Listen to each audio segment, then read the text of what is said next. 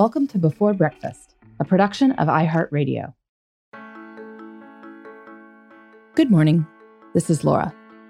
Welcome to the Before Breakfast podcast. This week, we've been talking about tips from Gretchen Rubin, a friend of this podcast, who's also the co-host of the podcast Happier. Her most recent book, Outer Order, Inner Calm, has all kinds of tips for creating a more tranquil space, schedule, and life. Today's tip from Gretchen is to beware that little gremlin known as procrasti-clearing. Sometimes, Gretchen tells us, I get the very strong urge to clear clutter, not from the true desire for outer order, but from the desire to delay work on some unpleasant task. Those crowded shelves in my office had never bothered me, but now that it's time to face a tough assignment, I'm convinced that nothing can possibly get accomplished until I've dealt with those shelves. So she procrastinates meaningful work by doing something that seems productive, but isn't necessarily in the grand scheme of things. Yes, she says, creating order can clear our minds, release energy, and help us prepare to tackle big tasks.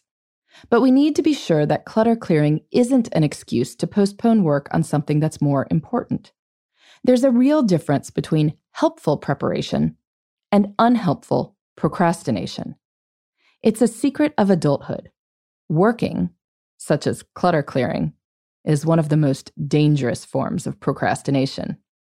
Of course, the real devil is in knowing the difference. So this is Laura here.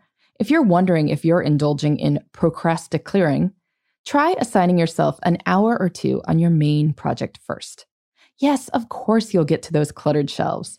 But first, you can make 2 phone calls and write an outline related to your big project.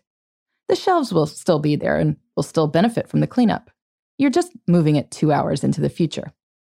Then, 2 hours later, see how you feel.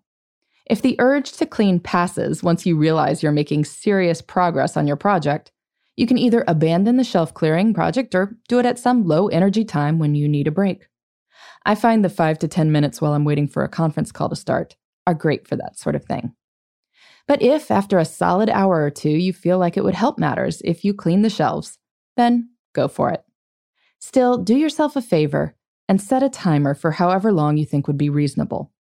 Limiting the time available for cleaning forces you to prioritize and keeps you from putting off the rest of your work indefinitely.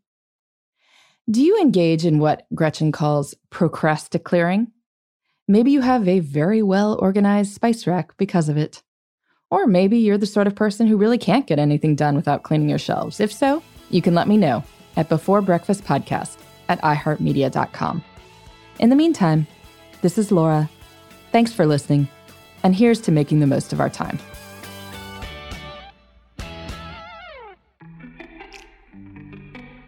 Hey everybody, I'd love to hear from you. You can send me your tips, your questions, or anything else. Just connect with me on Twitter, Facebook, and Instagram at Before Breakfast Pod.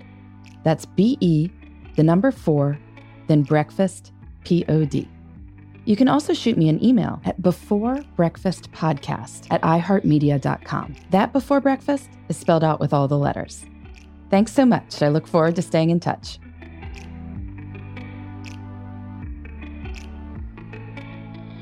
Before Breakfast is a production of iHeartRadio.